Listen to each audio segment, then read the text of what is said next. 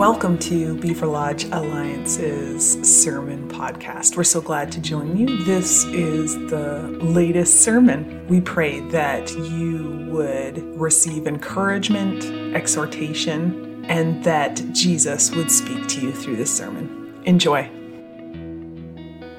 Well, I'm excited to introduce our speaker today.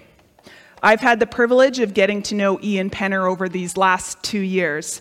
He and Erilyn, his wife, have been a part of our Connect group for the last 2 years.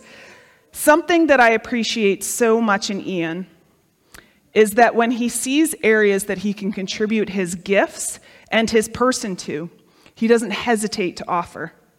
He's a part of several community boards. He helps with the organization of the Pioneer Horse Camps, and he's been a youth volunteer here for the past year.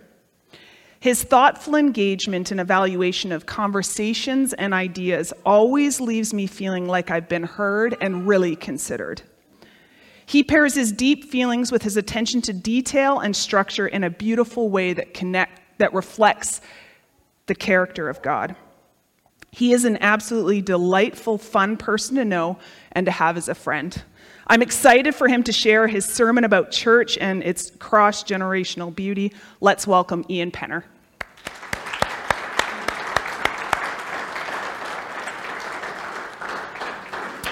And just before you get into it, Ian, I'd love to pray for you. That'd be great. Thank you for Ian and his willingness to step into all that you've called him to do. And Holy Spirit, I just ask right now that you would flood his whole being, that your peace, boldness, and strength would just fill him right now. And may you open our eyes and ears to hear what you are saying through Ian today. In your name, Jesus, amen. Amen. Thank you very much, Amy. That was really generous of you. Today is a great day.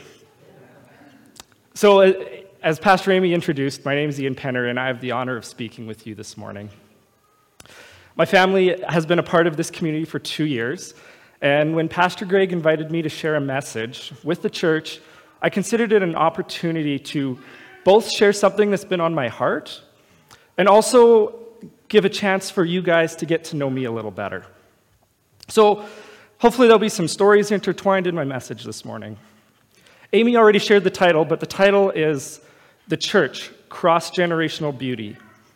I'm going to talk about the importance of gathering together as a community, and specifically look at it in the context of youth today.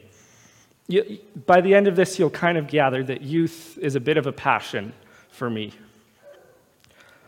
So I'm going to ask and hopefully answer 2 questions. First, what do youth in our community value? And second, how do we connect with them? My desire is that we will all better appreciate the attributes of different generations and let this shape our interactions as a community. On May 22nd, Pastor Nate preached an excellent message on the church. I'm not going to recap it here, but you can go home and watch that service online. But one of his points is really foundational.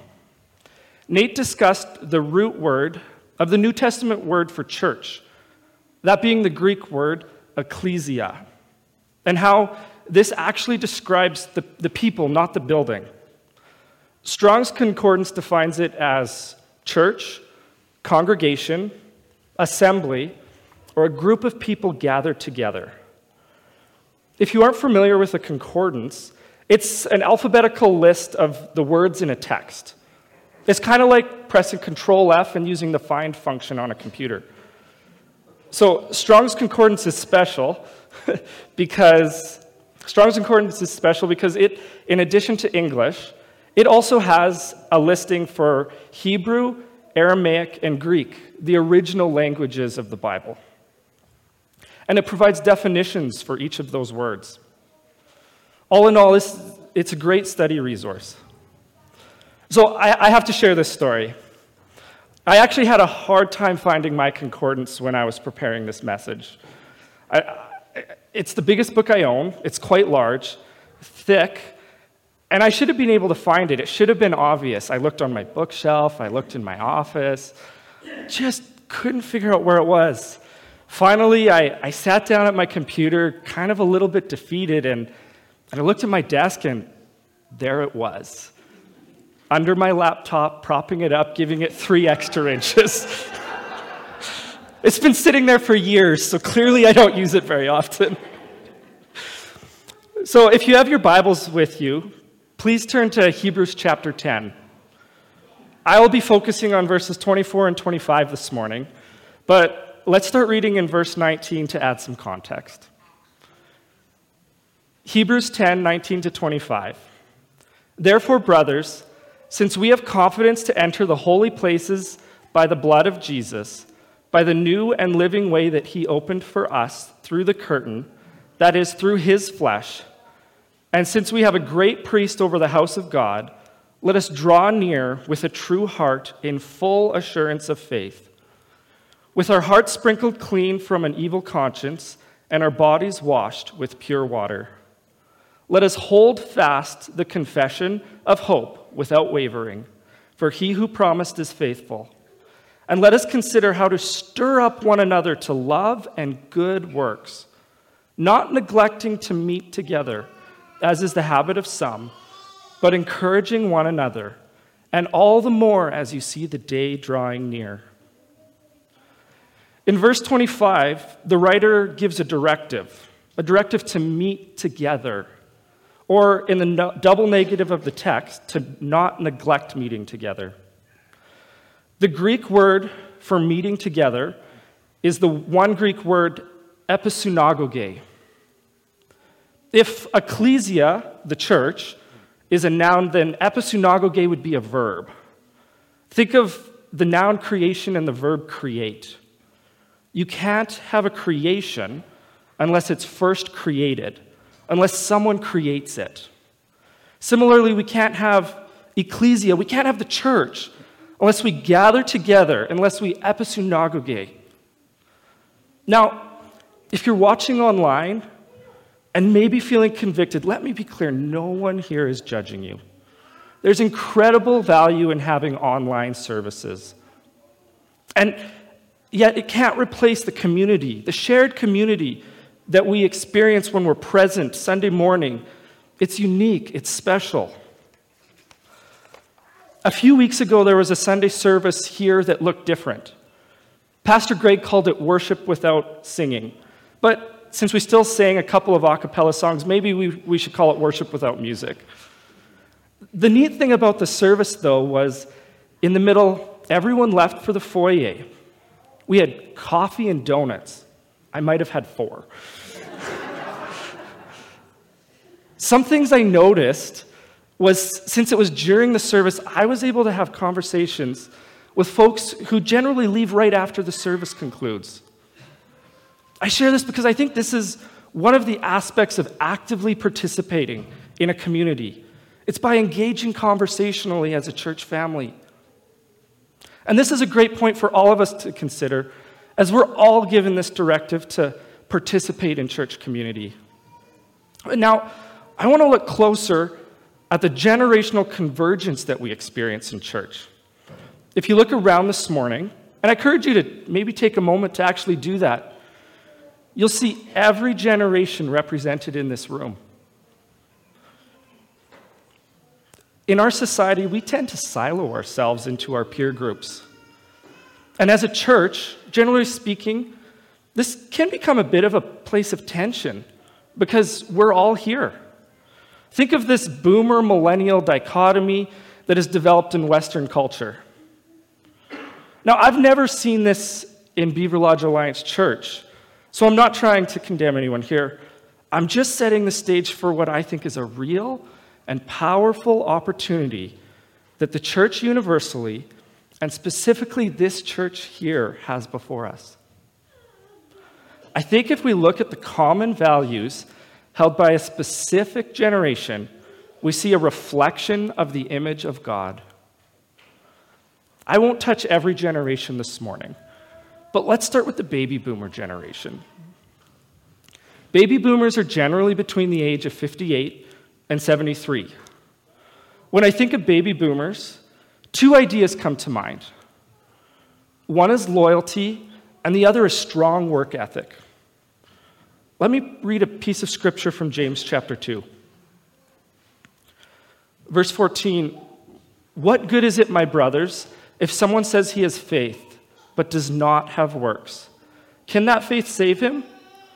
If a brother or sister is poorly clothed and lacking in daily food, and one of them says to them, 'Go in peace, be warmed and filled,' without giving them the things needed for the body, what good is that? So also by itself, faith by itself, if it does not have works, is dead." I think this passage helps frame part of God's nature that is reflected in boomers. Something that came out of this generation was the golden age of church programs. They really sought to be the hands and feet of Jesus. There's been this long-standing movement now in the church to go beyond programming. But this is a piece of history that was important for engaging as a community, and we really need to celebrate it. Now, I'm a millennial. I'm on the other end of this dichotomy I mentioned. I was born at the end of the millennial generation, and this generation has specifically been heavily researched, the most in history. And some valuable information can be derived from this research. It can help explain some of the experiences of the church in recent decades. Two key values commonly held by millennials are this idea of experience, or experiential learning, and authenticity. I found this quote that I think accurately describes my generation. Millennials want to experience something genuine and incredible. They want to build lasting memories. As I read this quote, I'm brought back to the Gospels, and I can see how Jesus connects this way. If you will, imagine with me some of the disciples as millennials. This might be a bit of a stretch for some, but think of particularly Peter and Andrew as I read this passage from Matthew chapter 4. While walking by the sea, he, Jesus, saw two brothers, Simon, who was called Peter, and Andrew, his brother, casting a net into the sea, for they were fishermen. And he said to them, "Follow me, and I will make you fishers of men." Immediately they left their nets and followed him. And going on from there, he saw two brothers, James the son of Zebedee, and John his brother, in the boat with Zebedee their father, mending their nets, and he called them. Immediately they left the boat and their father and followed him. When I read this, I see Jesus offering an adventure to these young fishermen. He is providing them with authentic experience. The church, as in the universal church, has offered this to millennials in two distinct ways. You might have already guessed, but programming wasn't one of them. Hemorrhaging Faith was a research project released about 10 years ago by James Penner. Its goal was to answer the question, why are millennials leaving the church? You could make this question more relevant today by asking the question, why did they leave? One of the key findings from the research actually revealed why millennials stayed in the church. They stayed because they had a meaningful spiritual encounter at either summer camp or on a short-term missions trip. They had an authentic experience with Jesus and real people. And that became the foundation for their continued participation in the body of Christ. The assembly. They continued to episynagogate, to actively gather based on having this encounter. This was actually huge in my life. I had a meaningful spiritual encounters at both camp and on short-term missions. Growing up, I was super involved in Camp Wapiti. It all started when Pastor Randy, the family pastor at my childhood church, asked 12-year-old Ian to come junior counsel at day camp. I was able to go last minute and ended up being with him as the lead counselor in the tent. This experience was pivotal in my life. I was able to serve in a meaningful way. It was also the first opportunity I had to lead. Through continued authenticity, Randy became one of the most significant pastoral relationships in my life. Several years later, Randy baptized me, just a couple weeks before I went to Rwanda on a missions trip with my dad. This was, again, a last-minute thing, probably because I'm a penner. But also because I just had this odd nudging that I needed to be baptized before I went on the trip.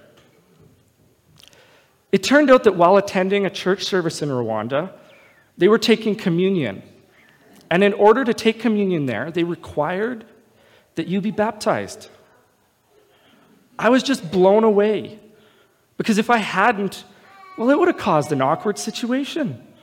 Or either I didn't take communion, or I lied. Can you see the problem there? While this was only a single encounter, it was meaningful, authentic, and something I could tangibly experience. This was because I knew that I had heard the voice of God. It was relevant and personal, which meant that God is relevant and personal to my life. He knows me, and I can experience meaningful relationship with him. Now, I've talked about 2 generations, and I don't actually want to focus on them, but allow their history to set the stage for what is to come. Millennials are actually getting kind of old now. I know some of you might not agree with me, but most of them are in their 30s, and some of them are actually hitting 40, so they're at least middle-aged. We're not talking about boomers now. But you know, the world is still transfixed on boomers. The world is still transfixed on millennials. You're transfixed on boomers. And it's for good reason. Millennials are the largest voting bloc. They're at the peak of their consumption. And so business, politics, media, they want to understand them. But what's great is the church is different. I did a little bit of digging and discovered that surveys in the US and the UK indicate that between 85 and 95% of Christians accept faith before the age of 18. We will continue to see people saved at all ages, and we're going to celebrate each and every one. There is, however, a unique opportunity to facilitate connection, relationship between Jesus and youth and kids in our community. Not millennials, but the generations that are coming after them. Generation Z and Alpha generation.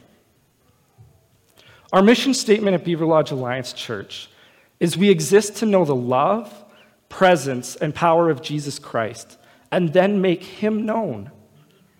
This is part of the nature and purpose of this assembly, of this body of believers. Our youth today are at the confluence of Generation Z and Alpha generation, and this church is uniquely positioned to reach them. But it won't look the same as before. We aren't going to reach youth by returning to the church programming era. The boomers did that so well. Nor are they going to desire to be in the body because of an experience like millennials, which has honestly actually kind of surprised me. No, in order to facilitate relationships with youth and Jesus, we need to first know what this generation values. But what do they value? I've been pondering this question for a while, and finally this spring I realized they just need to be asked. Conveniently, the next week, Pastor Nate was unable to make youth group, and he asked me to do the study. I did follow his instructions, but some of them seemed surprised. I did follow the instructions, but I also took the opportunity to survey them. There were about 30 kids that night, and so this was a meaningful sample, especially for the Beaver Lodge community. I gave them each a piece of paper, and I asked them to listen as I read out a list of about 40 different commonly held values. Each of them wrote down their top 3 or so, and their collective top 3 are really fascinating. Over half said their top value is friendship or relationships. And then creativity and compassion were each identified by a third of the group. Let me read some scripture. John 15:12-15. While Jesus is talking to his disciples, he says, "This is my commandment, that you love one another as I have loved you. Greater love has no one than this, that someone lay down his life for his friends. You are my friends if you do what I command you. No longer do I call you servants, for the servant does not know what his master is doing, but I have called you friends, for all that I have heard from my Father I have made known to you." And then Genesis 1:1. In the beginning, God created the heavens and the earth. Matthew 14:14. When Jesus went ashore, he saw a great crowd, and he had compassion on them. He healed their sick. And Luke 17:13. And when the Lord saw her, he had compassion on her, and he said to her, "Do not weep." He then proceeded to raise her son from the dead. Isn't that incredible? The way God has designed this new generation to foster an aspect of his nature that is unique and different from those who are older. They value friendship that is built on compassion. And these friendships will thrive in an environment that fosters creativity. Boomers showed faith in action. Millennials sought an authentic experience of God. Generation Z, they're looking for a meaningful friendship where there is freedom to be creative in a community that models compassion. These youth will find that community exists. If they don't, they'll make it. But will they find it here? What an opportunity we have to reflect Jesus and engage with youth and kids. Today's youth will desire to actively participate, to episunagoge in the church, in this church, if the faith community reflects Jesus and his nature in this way. And I invite you to consider, how does this community, how does Beaver Lodge Alliance Church genuinely develop into a community that invites these youth and kids to belong, where they want to actively participate? This last year as a youth leader, my goal had been to develop credibility with these kids. I didn't really know them. And you know, credibility is just my word, my unique word for authenticity. I was looking at it through the lens of a millennial. Turns out they're just looking for friends. And I'm so grateful that friendships developed this last year. I thought it would take me developing some sort of street cred with youth. It turns out they just need us to show up and talk with them. Not to them, but with them. Now, I invite you as members of this body to also make friends with the youth in our community, in your community. How can you befriend this next generation? Show them and their friends compassion and help them foster creativity. If we as a community establish this as foundational, we will see fruit. And in Jesus' words, our fruit should abide. Let me read Jesus' words from John 15 again. "This is my commandment, that you love one another as I have loved you. Greater love has no one than this, that someone lay down his life for his friends. You are my friends if you do what I command you. No longer do I call you servants, for the servant does not know what his master is doing, but I have called you friends. For all that I have heard from my Father, I've made known to you. You did not choose me, but I chose you and appointed you that you should go and bear fruit, and that your fruit should abide, so that whatever you ask the Father in my name, he may give it to you. These things I command you so that you will love one another. I'll finish with a story.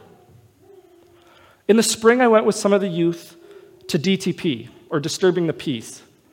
It's an interchurch youth conference put on by the youth pastors in the area.